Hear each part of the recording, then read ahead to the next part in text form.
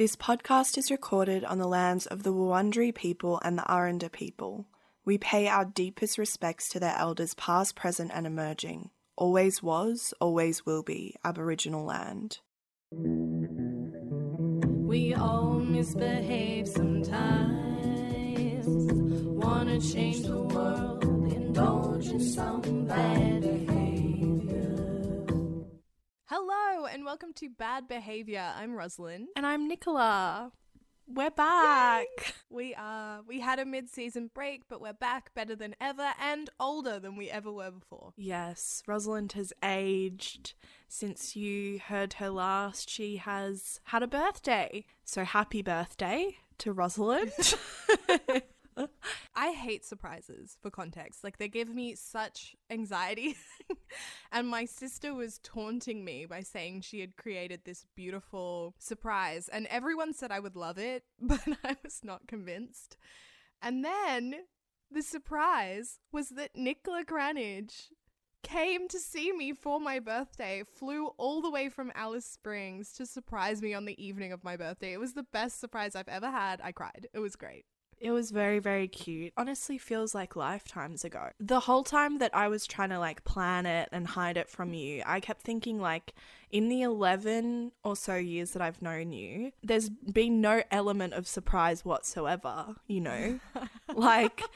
Maybe the surprise is that with each year that passes, we become more obsessed with each other. But apart from that, but Rosalind guessed it on the day. I had a dream that Nicola came and I woke up certain she was coming and then thought, that's crazy. You're not psychic. I really enjoy a surprise where I have an inkling about the surprise. It got me, I don't know, there's sort of a feeling of triumph and joy when you're like, oh my gosh, I almost could have guessed. I didn't guess, not completely. Anyway, thank you to everyone who was involved in that, including my friends who surprised me afterwards at the restaurant that I didn't know were coming. That was great too. And then there was another surprise that they booked a weekend away. It was surprise after surprise after surprise. It was great. And then everything steadily went downhill after that, didn't it? It did go downhill because we're now in lockdown again. Well, thank you to everyone at Bad Behavior who wished me a happy birthday. On behalf of Nam Chedja and I, we wish you a very happy birthday and a great 27th year of life. May you thrive, may you survive, and may you become the person that we all dreamed you would be. You're so close. If you just change a If little. you just change some tiny, really irritating things about you, you would literally be the woman of our dreams. So please check your inbox for the list that Chedji and I have sent you and get back to us. It's 5 pages long. I don't know how to do this. It's called constructive feedback, babe. Look it up. It's just called constructive criticism. And then it's 0.1 to 101 of your issues. That would be awful. I would never do that. Don't worry. Speaking of lists, we have an amazing guest today, Judy Grisel, who is a neuroscientist and studies addiction. And so we're going to be diving into addiction. We're going to be diving into talking about addiction. That's a good distinction. Judy Grisel is a behavioural neuroscientist with expertise in pharmacology and genetics, whose research focuses on determining root causes of drug addiction. Judy is also the best-selling author of Never Enough, The Neuroscience and Experience of Addiction, which not only dives into her research, but chronicles her own journey of addiction and recovery. My name is Judy Grisel, and I'm a professor of psychology and neuroscience at Bucknell University in central Pennsylvania in the U.S. Could we start with probably an easier question, but one that I think some people might need a little clarity on, which is just what is addiction? That's so funny that you say that's an easy question, because I think we all need clarity on it, and it's a great place to start, but it is not very clear, unfortunately. Behavioral disorders like addiction are really impossible to clearly delineate. I would say that addiction itself is characterized by having powerful cravings that kind of consume your mind and your time, and tolerance, especially to the pleasurable effects of the drug, which leads to cravings because you keep thinking, well, maybe if I have more, it'll work better this time. And dependence, which is characterized by withdrawal when you take it away. And sometimes the dependence is really obvious, like with alcohol or opiates, so that it's a physical kind of dependence, but you can also have a psychological dependence, like with cocaine or THC, in which you just feel not quite yourself or not quite right without the drug. So craving, tolerance, dependence, and then also, because I have all those for caffeine, for instance, but you also need to, for addiction to be happening, it has to be hurting you and other people. So it can't be beneficial like my caffeine habit is beneficial. Instead, it has to really, hurt your relationships, usually hurt your job, hurt your sleep or your health, or, you can count them up, but there's a whole broad domain of things that might be compromised by your craving, tolerance, and dependence. And in that case, we would say you have an addiction.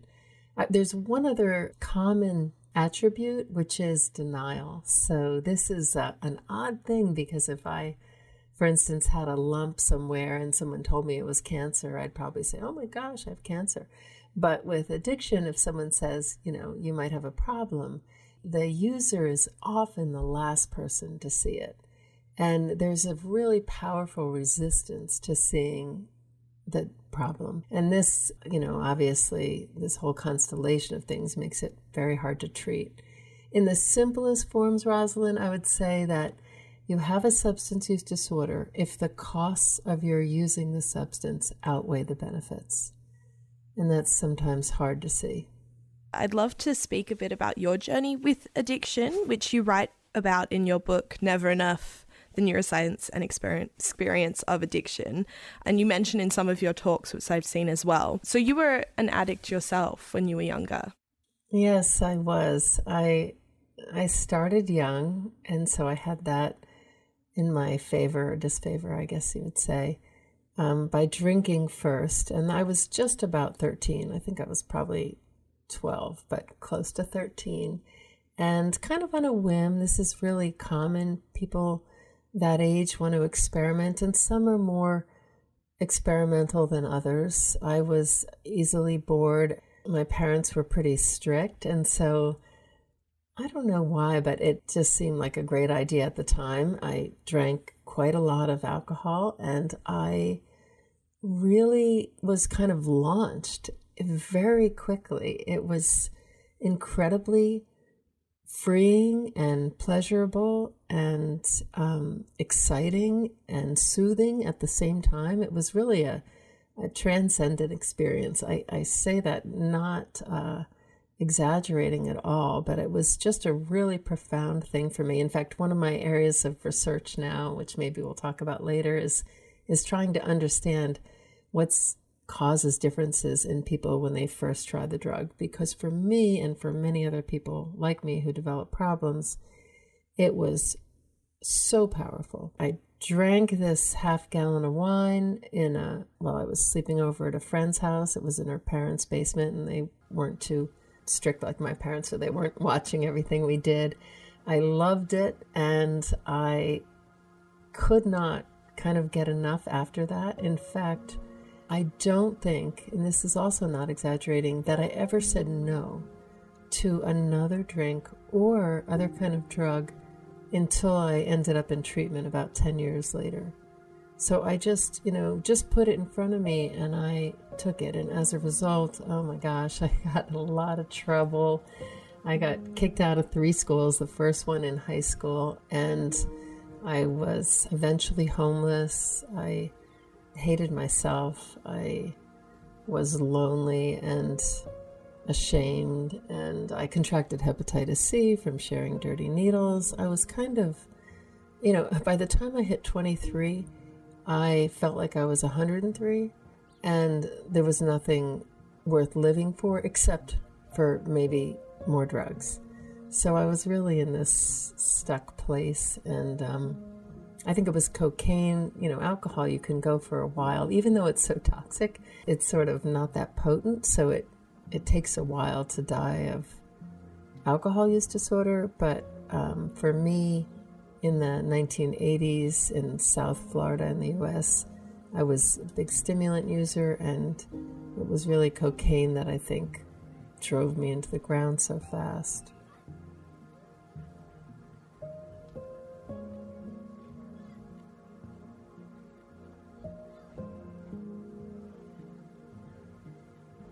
What led you to getting treatment? Was it you decided that you wanted to change, or was there someone external who asked you to go?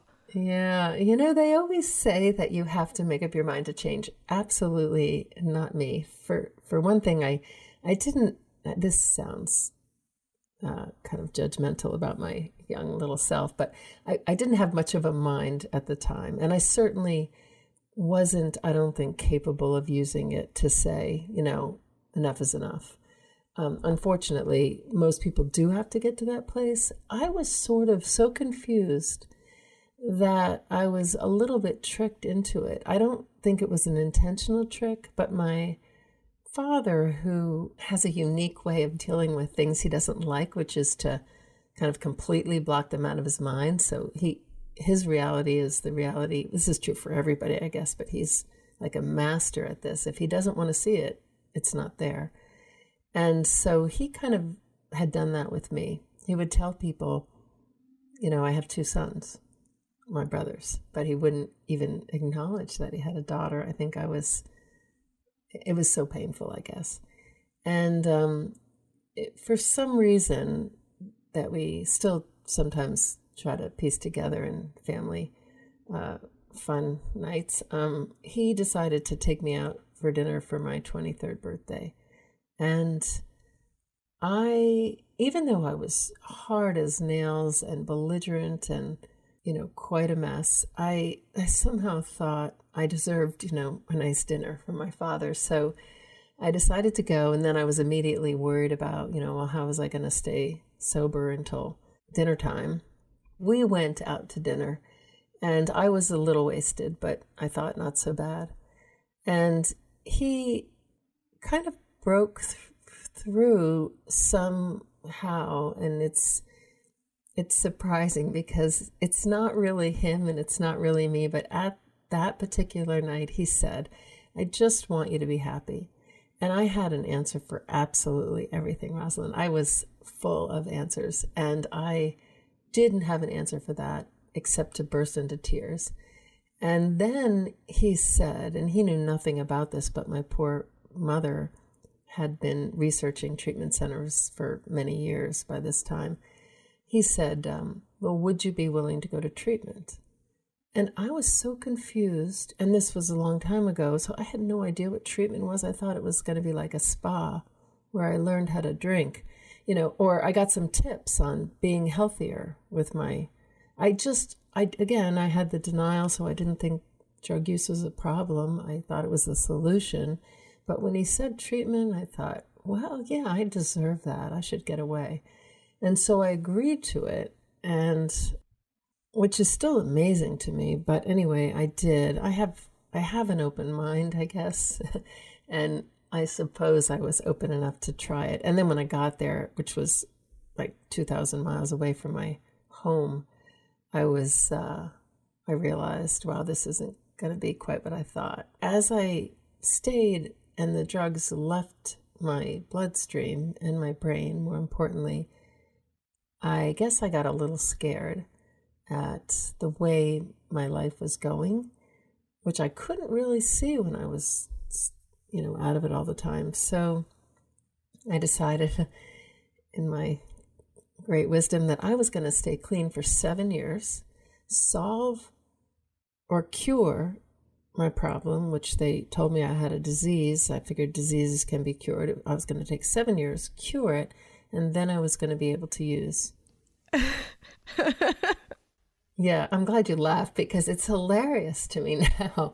It's just unbelievable. But, I was just fortunate that I was very persistent and arrogant, I guess, and confused. So that seemed like a reasonable plan. Because what they were saying was if you want to live, you have to be abstinent. And, this is somewhat of a debate, so I don't want to talk about, it's not that I necessarily endorse that, but I do think in my case, it probably was true. So but I couldn't accept that then. But I could accept that, okay, I just turned 23, I'll be almost 30 or just about 30. That's not so old, to start your life. And in the meantime, I'll fix this problem. So I say this a lot, but it's funny to me that the characteristics that I have that made me such a terrible drug addict, like willingness to go to any length and determination and kind of like a single-minded focus that could block everything else out, including, family funerals or final exams or anything else, was the same set of things that helped me persist to get finally my bachelor's degree, then my master's and PhD in behavioral neuroscience. And all this time I was, reading and trying to learn about what was wrong with me so that I could solve it. What an amazing way to get to neuroscience. What an ambitious young person you were. Well, selfish and ambitious. So it wasn't really altruistic or anything.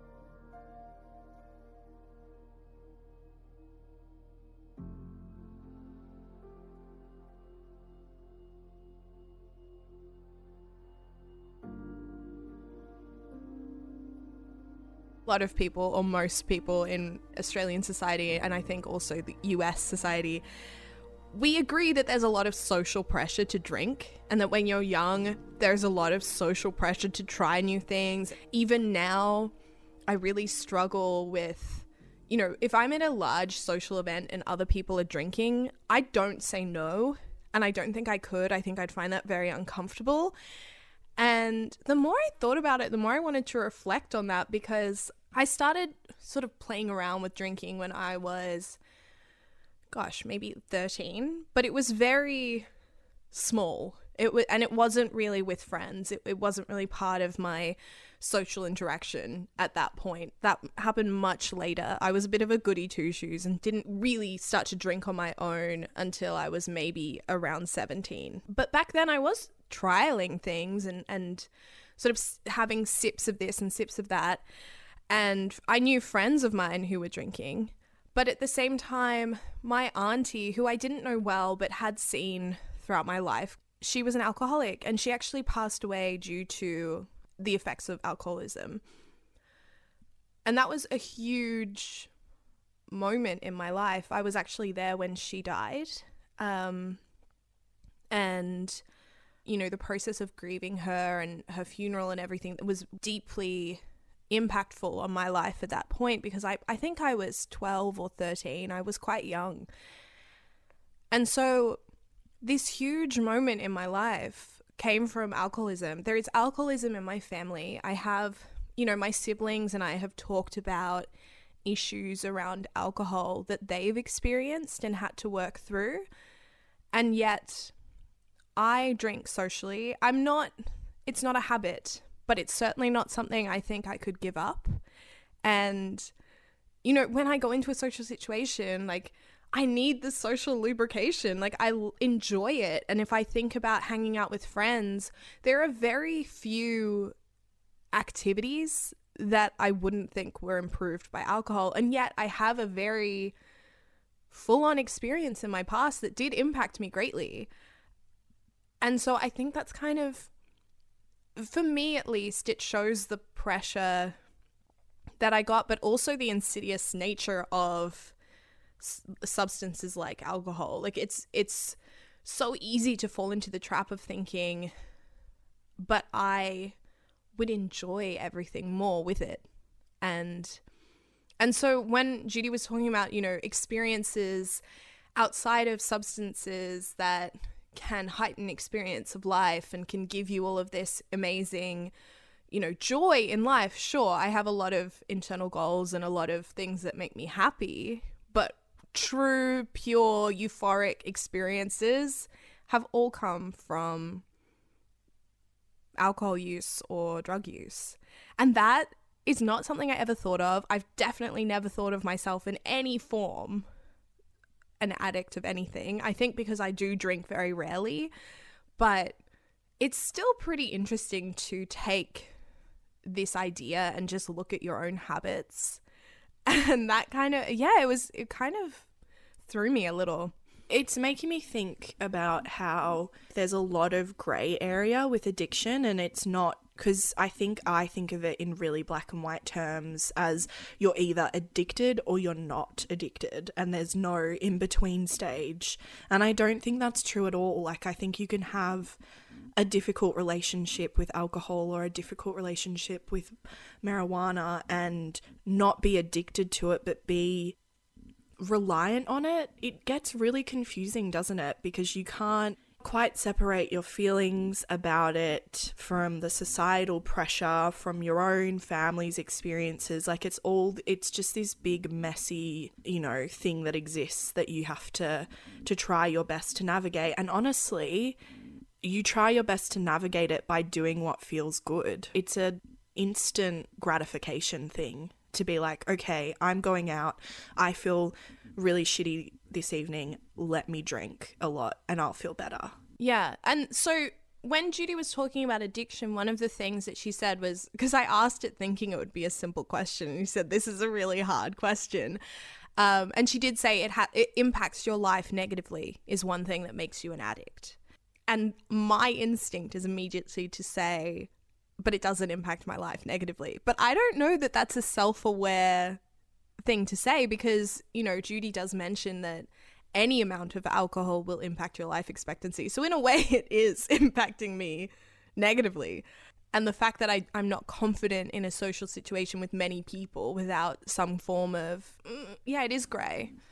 It's grey, but you're doing your best amongst it. Like, you can't, I don't think there's any pressure for, like, being self-aware about something like this is talking about it, is, you know, having that moment of intention before you drink. And I think, you know, if you do that, then, you know, that's okay for now. And then I don't know, this is such a hard subject because, again, my brain is so linear with it. Like, and I've also grown up with the narrative that, like, one thing can tip you over the edge and you'll never come back from it as well. So, like, you know, in my family, there's this story that's told of, like, you know, we have a history of mental illness that's triggered by drug use. You know, members of my family have developed schizophrenia, bipolar from drug use. I don't know how true that is. That is a story that I grew up with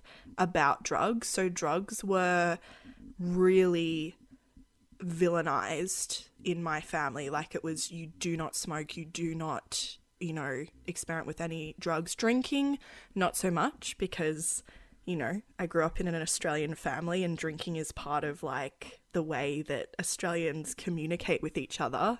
And that's, you know, a whole other conversation in itself. But I remember at uni when I started smoking weed, I would, you know, always hear in the back of my head my mum's kind of words about, like, how dangerous it was for me to do that and how it would, like, you know, the behavior would escalate really quickly. And I honestly didn't think much of it at the time. Like, I just kept doing it. You know, I was young and dismissive of everything my mother said. And so, and you know, I became like, I would smoke every day. It brought me a lot of joy. I loved being high. I loved smoking with friends. It made me feel connected to people. It made me feel creative. It became kind of like a ritual. Like, you'd smoke before you went out, you'd smoke before you went to bed, you'd smoke on the weekend. Like, it was this just ritual that we'd partake in, and I honestly had no problems with it. I was chilling. Me and weed were best buds. And then I had a really horrible traumatic incident with eating an edible, and it like triggered panic attacks for me. So I had never had panic attacks before, and then I had this horrible experience where I don't know if it was laced with something or what it was, but it I all of a sudden started getting panic attacks, and that was so scary. And it was definitely like a cause and effect thing. Like, I would smell weed and I would have a panic attack, and I couldn't, you know, even though I hadn't smoked and had a bad experience, I couldn't have anything to do with weed at all and I still haven't. I haven't smoked since then, because it was honestly, it was a horrible experience. And it's really confusing, because even now when I look back on that, I know it had bad impacts on my mental health, but I don't think it was just the drug that was doing, like, that was unlocking that, you know. Like, I still have that complicated relationship where I'm like, you know, but it's weed, like, it's okay. People should be okay to smoke.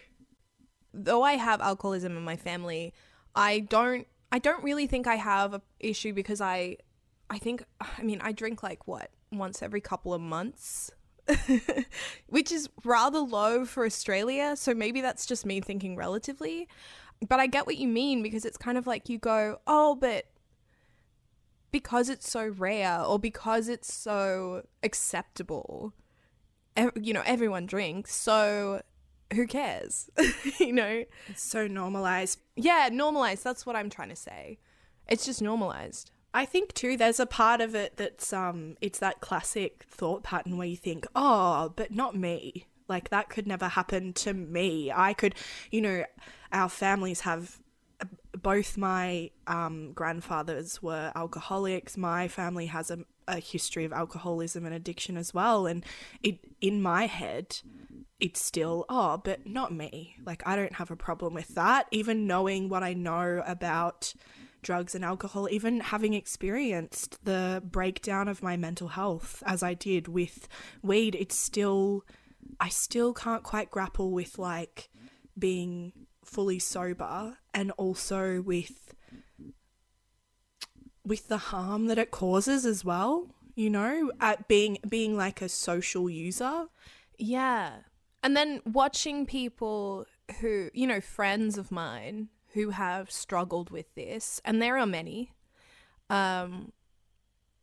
is kind of its own journey, because you're trying to empathize with somebody who is struggling with taking substances because they feel like they need it, or because it, you know, it just becomes this compulsion in their lives, until suddenly they're always drinking and you never see them without it, and it's just this constant thing.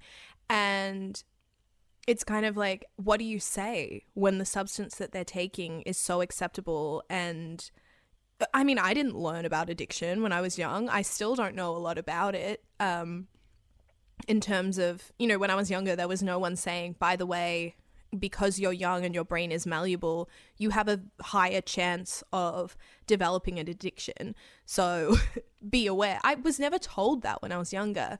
And when you were talking about, you know, you in uni, we were very good friends despite being half a world away. And I talked to you a lot. And I would say the majority of the time you would be high when I talked to you. And that was fun. It was funny to me. I never thought about it as like, you know, oh, she's got a problem, like I should intervene. Yeah, that's like most of the time when I talk to you. So maybe that was just because it was a social thing, but like it never occurred to me to say, Nicola, by the way, you're high a lot. Is this a problem for you? And so that's a sort of failing in my education because of that social pressure. For me, even now when I look back at it, I don't think of it as, and maybe again this is you know, my own mental health issues and like compartmentalizing and not dealing with my own history, but I don't think of it as like, I think of that stage of my life as pretty joyful. Like I had a lot of fun, you know. It made me a bit stupid at times, sure. Like I did, you know, I watched a copious amount of cartoons and like ate raw cookie dough like at least once a week. But like other than that, I was pretty, you know, I was having fun. And so like recoloring memories where like there could have been a substance abuse issue as like it's difficult. And like even now, you know, I have one friend who one of my best friends was alongside me throughout that journey of like smoking every day, and it was, you know, that's how we became friends, and we're still such close friends. And you know, he does use like he smokes regularly, and I don't think of it as a problem with him at all. Yeah. You know, like it's just part of his life. Well, he's not exhibiting those effects that we assume happen when you're an addict. Like you think, oh, this person's sort of spiraling down into some kind of crisis, and you would know, you know, there's kind of this idea that you would know, and I don't know that you necessarily would. So the fact that I never asked you, despite the fact that even if I had, you would have said, no, it's not a problem, but it didn't occur to either of us to question what was happening. I think the bar is so low for what we consider to be a problem. Like, or no, maybe it's not low, it's so high. Like we have such intense standards of what addiction is. Like I don't think of the fact that I need 4 cups of coffee a day to be like coherent as an addiction, but it absolutely is. I don't think about the fact that like, you know, as soon as I feel sad, I spend like an hour and a half scrolling on TikTok. Like those things don't trigger in my head that word addiction. But I think the standards and the way that we talk about it, and the way that we question people, and the way that we treat people who are addicts or who are sober, who choose to live sober, it's all so entwined, and it's this conversation it's difficult to have, isn't it? Yeah. And I think that the ideas that Judy brought up were really important about finding ways to have excitement and joy in your life without this, because I think there is a lot of socially dictated emphasis on it. Yeah, exactly. And I think I need to go away and have some ideas about things that, I mean, maybe playing music and singing and stuff like that. That's kind of in a way, that heightened experience for me. Performing is definitely something that brings me to that state of pure excitement and joy. But yeah, maybe I need to do more of that, but it's locked down. So you need a goddamn drink to do the thinking. No, it's really hard. I'm so resistant to thinking about it as well. I am so resistant to having to actually deal with like the things that I am reliant on in my life that I don't have as much control over as I think, you know. That is so, while you know, you're saying you're going to go away and think about it, I'm not going to go and think about it. I'm not, you know, I really don't want to delve into that stuff just yet. You're leading by example here. You know, but I think that's also it's like a good thing to say, because it's super confronting. This, I mean, literally everything we talk about on this podcast is intense, but to think about, you know, in theory, I'm like so moved by Judy's journey and her ideas, and it's so interesting to me to think about the brain and what's happening. But oof. goodness, God forbid it ever, I ever, reflect on how that has, manifested in my life. That's a thing for future Nicola. Well, speaking of that, let's jump back into Judy and you can tell us more about the brain. Help us, Judy.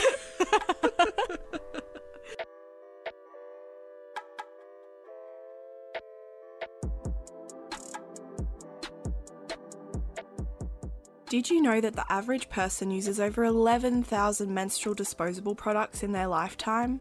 And it's estimated that over 100 billion menstrual disposables end up in landfill annually. That's why we are so excited to collaborate with Modibodi, the new way to period. I personally love Modibodi products and I'm so excited to work with them. Modibodi products help me feel my best when I'm on my period, and I highly recommend them to anyone looking to explore a more sustainable and comfortable way to have your period. They are also committed to creating a positive impact as a brand. This includes helping to end period poverty and supporting health education programs that normalise and open up conversations around our bodies, which is something we're also trying to do here on Bad Behaviour. Check out modibodi.com for more details. Modibodi is the new way to period.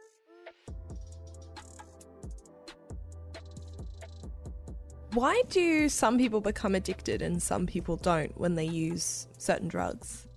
That is another $1 million question. And I spend I shouldn't say all of my time, but I spend a darn lot of my time trying to answer that question. And it was, interesting to me as a scientist, but also interesting to me as a former addict. And many of us, I guess, would like to understand, why do some people self-destruct with drugs and other people seem to just use them, to enhance their lives? And I would say there are 4 big things. Genetics accounts for about half of it. So the risk for substance use disorders, the kind of things we were just talking about, is partly embedded in our biology. And so some people have naturally higher risk than others. If you have a lot of problem users in your family or people who are depressed or anxious in your family, then we know you're at higher risk. Also, if you start using early, and so it turns out that you are very much more likely to develop addiction if you begin using before you're 18. If you do, you're probably got at least a 1 in 4 chance of developing a problem. And for every year before 18, it goes up quite a lot. If you wait till you're 21, or when you're maybe even a little bit later, when your brain is more mature, it's pretty unlikely that you develop a disorder. Now, you can always do it if you use enough, but just like kids are better able to learn anything, addiction is a form of learning or brain adaptation, and it happens much more readily in young people than in older people.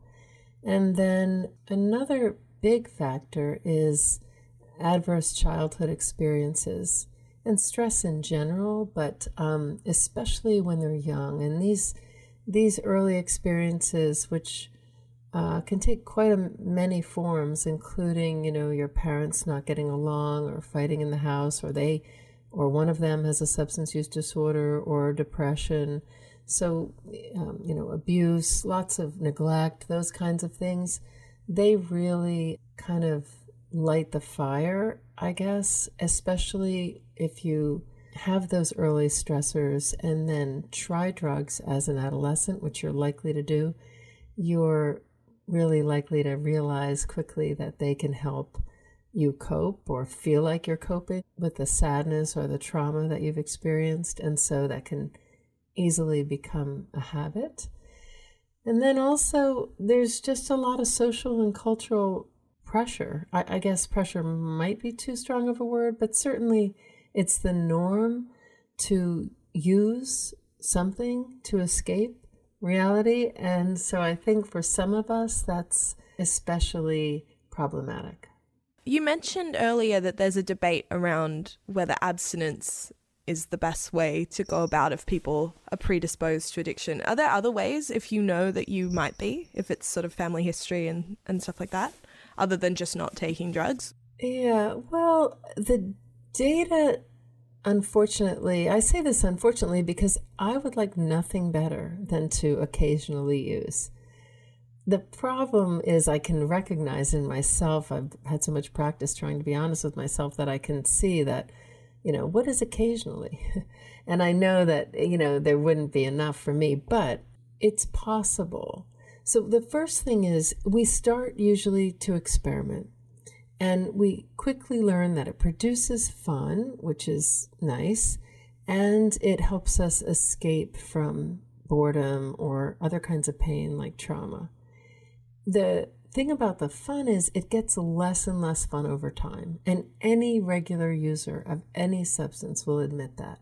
You have to increase the dose, and it doesn't work as well because the brain adapts to make us normal. As far as the coping goes and helping us deal with uncomfortable feelings, those uncomfortable feelings, then we don't come up with other ways to do it, and so we have to use more and more. It doesn't solve the uncomfortable things or the misery that we're in. It just kind of glosses over it, and it's still there. And so when the drug goes away, it's usually bigger because now there's been more consequences, and so that kind of snowballs too. But if you realize that if you're using it to cope, don't make it a habit. And a habit is the sort of first big step toward addiction.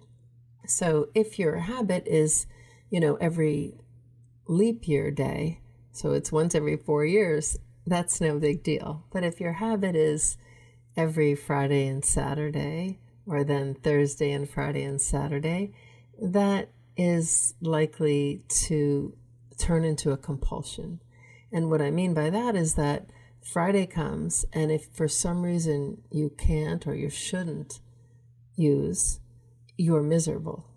And all you can think about is the drug. Well, that's craving, and compulsive use comes from that. And right after that, I guess, is the kind of despair associated with addiction, because then I'm willing to give up lots of things so that I can keep my habit and my compulsion happy. And I think it's very insidious the way it develops. It's slow, but the easiest way to avoid it is don't use habitually. I mean, I've talked a lot to friends who have either high tolerance or low tolerance to various things. Is tolerance then sort of your brain has reacted to what you've already had? Is that what tolerance is? Well, so there's many ways to be tolerant. It's very cool. You could spend a whole course studying tolerance. It could be that your liver adapts, and so it chews it up quicker and metabolizes it more quickly. So now you don't even get it to your brain. That's maybe less interesting than the neural tolerance, which is that the same amount of drug reaches your brain, but it produces less and less effect. And for most drugs, we have both, but we always have the brain tolerance. But part of that is genetic. So there's some people who are kind of born tolerant, and some people who have a hard time becoming tolerant. And that sorts out according to your risk for addiction. So the people who are innately tolerant, the drug, like when I drank all that alcohol, I had about a half a gallon of wine my first time, and I was pretty good. I was talking to her parents. I don't think I was slurring my words. The bed didn't spin. I didn't throw up. I just felt great. That was kind of a bad indication. If you are not tolerant, then you're less likely to increase the dose and less likely to develop dependence. So part of that is what you inherit. And then part of it is just regular exposure. And probably virtually anyone could become addicted if they use frequently enough, high doses regularly. But some people are much quicker at that. I wanted to ask, I recently watched The Queen's Gambit on Netflix, which I'm sure a lot of people have. And it was interesting to me because it was someone who was struggling with substance abuse, but it was sort of centered around that person. It was very much, this person is amazing, and you were really intrigued and excited to follow her journey. And after watching that, I thought about it a little because I think I watched it on Monday. So I was thinking about this interview coming up.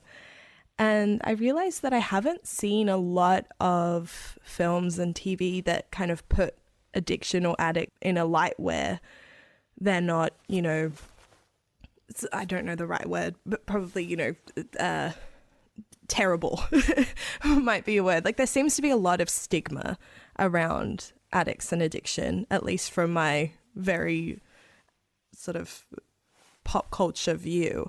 Do you agree? Do you think that there is a lot of stigma around addiction?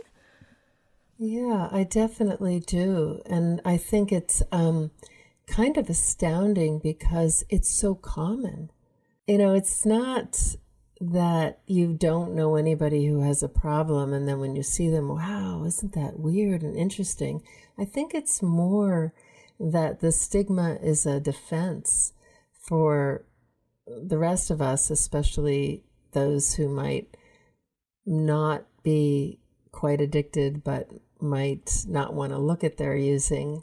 And, you know, so it's easy to say, wow, those people are really terrible. You know, they're living under a bridge and I still have an apartment, so I'm okay.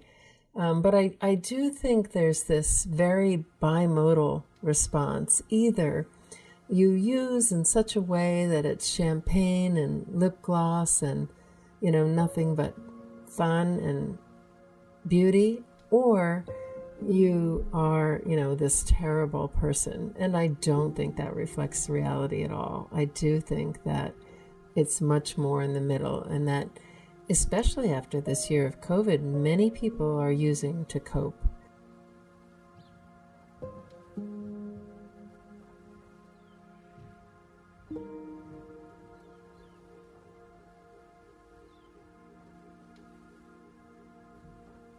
So earlier we were talking about how it's so hard to know when a friend or family member or someone you're connected to has a problem with substances because, and I think this is largely in part to something that Judy actually mentioned, which is this idea that addicts fall into two stereotypes. And I thought that was very valid because I think it's true. But Nikki, when I say addict, what is the stereotype that comes to mind? Well, I definitely think of homelessness. That's one of the first things that pops into my head.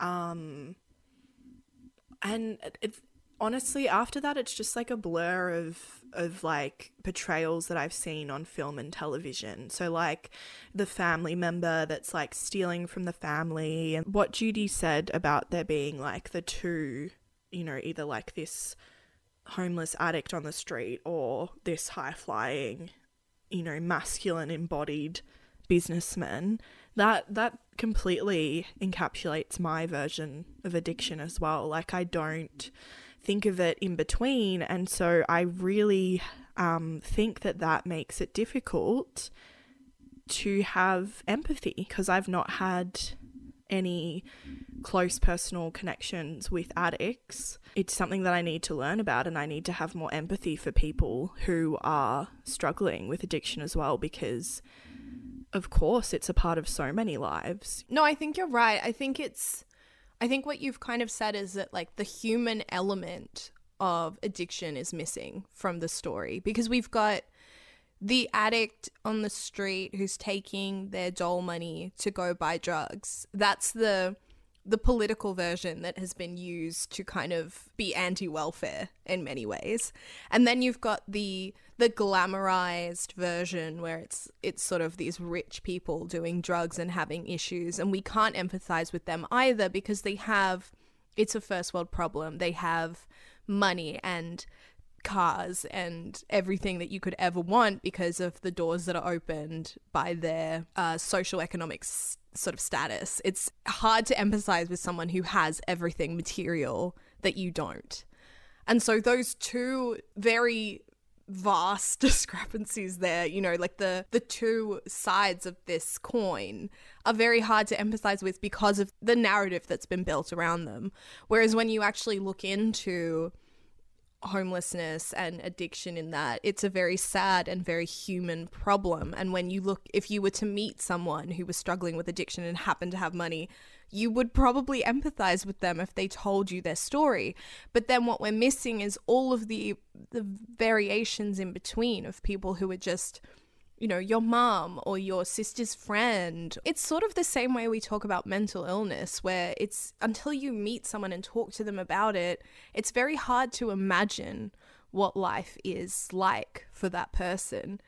When I was talking to Judy, I was talking about having watched The Queen's Gambit and how I didn't feel like I'd seen a lot of TV shows or movies where the focus was on the person, and that it was, I mean, in many ways it was glamorized because she was a very glamorous character, but you kind of wanted her to succeed and to get clean, and her character was fascinating, and she was a human being and well-formed, and her character arc was all internal. It wasn't about her finding love with some boy.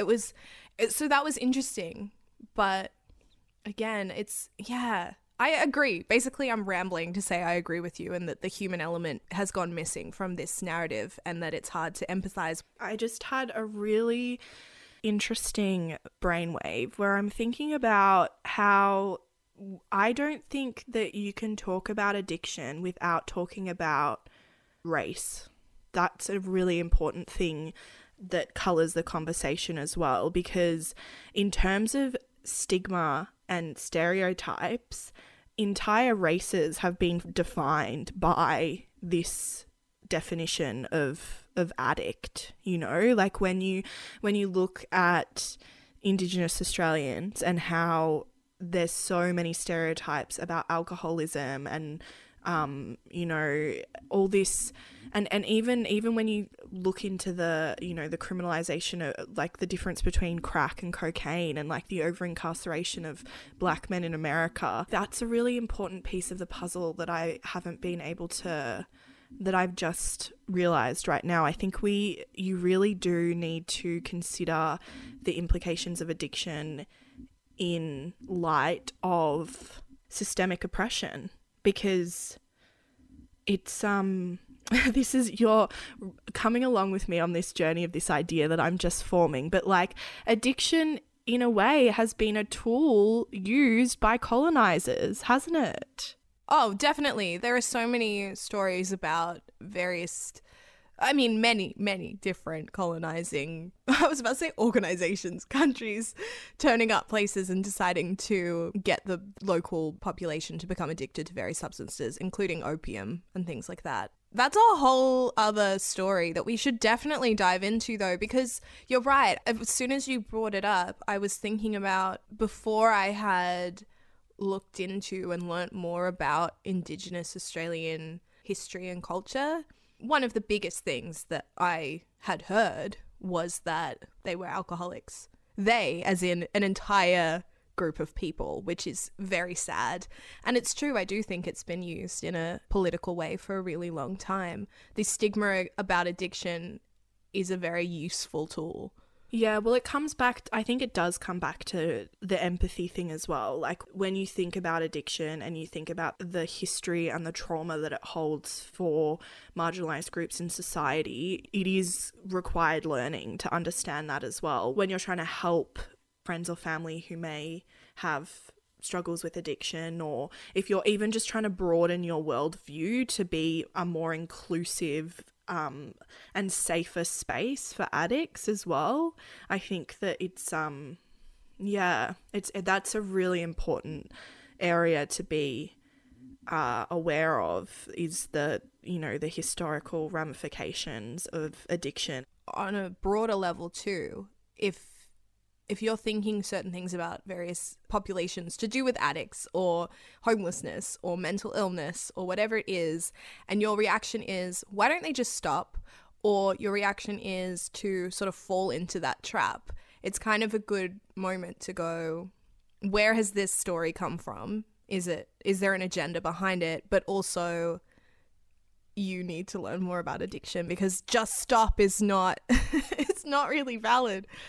I think that's a great thing to remember. And it's the same, you know, when we did our episode about domestic abuse. It's the same thing, you know, the just leave. It's this one line, and you think, like, how is that helpful for us to still be saying that? And it's the same with addiction. Just stop. Why don't you stop? You're doing harm. Like, learning more about addiction, understanding what's happening in the brain, being aware of the historical heaviness of marginalized communities and their relationship with addiction, that all colors how you then interact with addicts and how you make space for them. Because I think it's one thing for us to reflect on our own personal relationships with alcohol and drugs, and I think that's really important for everyone to do, but then it's another thing to envision a better version of society where there are actual opportunities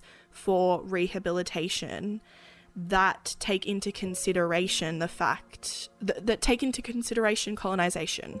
I think that it's a really important note to make when you're thinking about addiction.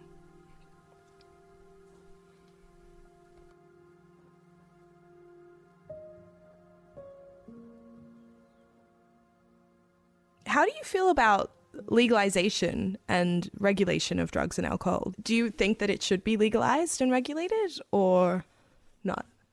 Well, I definitely am for regulation because it's important to know what you're getting. And I think many of the deaths that we've seen with the opioid epidemic, but other things have come from not knowing and being desperate enough to take anything. And I can really empathize with those people because, you know, you don't really care about living so much as you care about escaping where you are. And I think that is really, you're kind of a sitting duck for nefarious concoctions. But as far as legalization goes, I go back and forth. I'm sort of agnostic about whether it should be legal or not, or, you know, any substance should be legal or not. And I think my big problem is a logical one. Nicotine and alcohol are devastating addictive drugs. They've killed so many people. They've destroyed families, work productivity, happiness, you know, they're pollutants. I mean, there's so much not good about them, and they're legal. So it does not make logical sense to make other drugs illegal. It's hard for me to defend that because it's not like these are somehow less harmful. I just have one more question, and you've kind of answered it in various ways throughout this, but it's just, what's your advice to someone who would be struggling with addiction?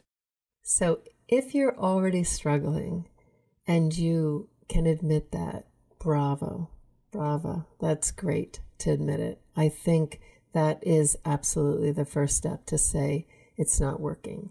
And that takes a certain kind of honesty and strength that will serve you well. So hold on to that little thread and then say it out loud to somebody else.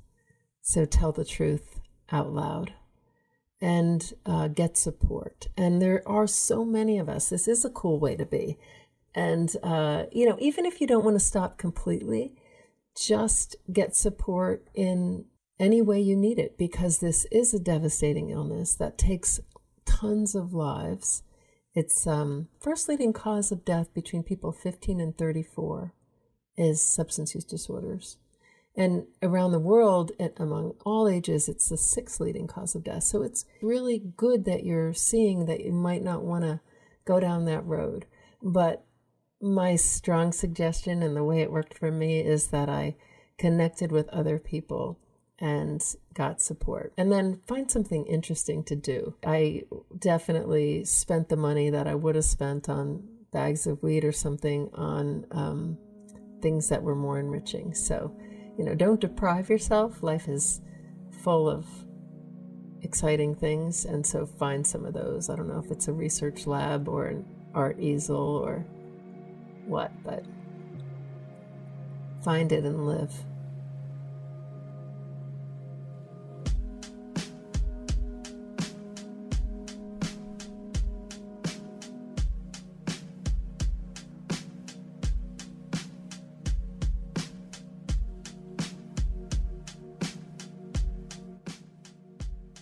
Thank you so much for joining us on this episode of Bad Behavior. If you enjoyed this and you want to learn more about Judy's journey, definitely check out her book, Never Enough, The Neuroscience and Experience of Addiction.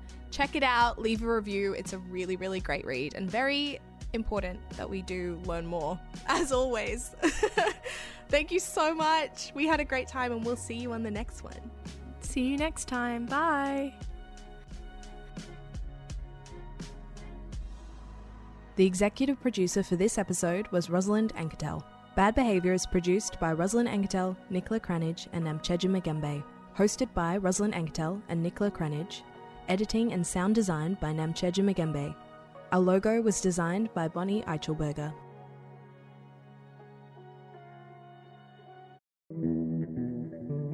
We all misbehave sometimes. Wanna change the world, indulge in some bad behavior.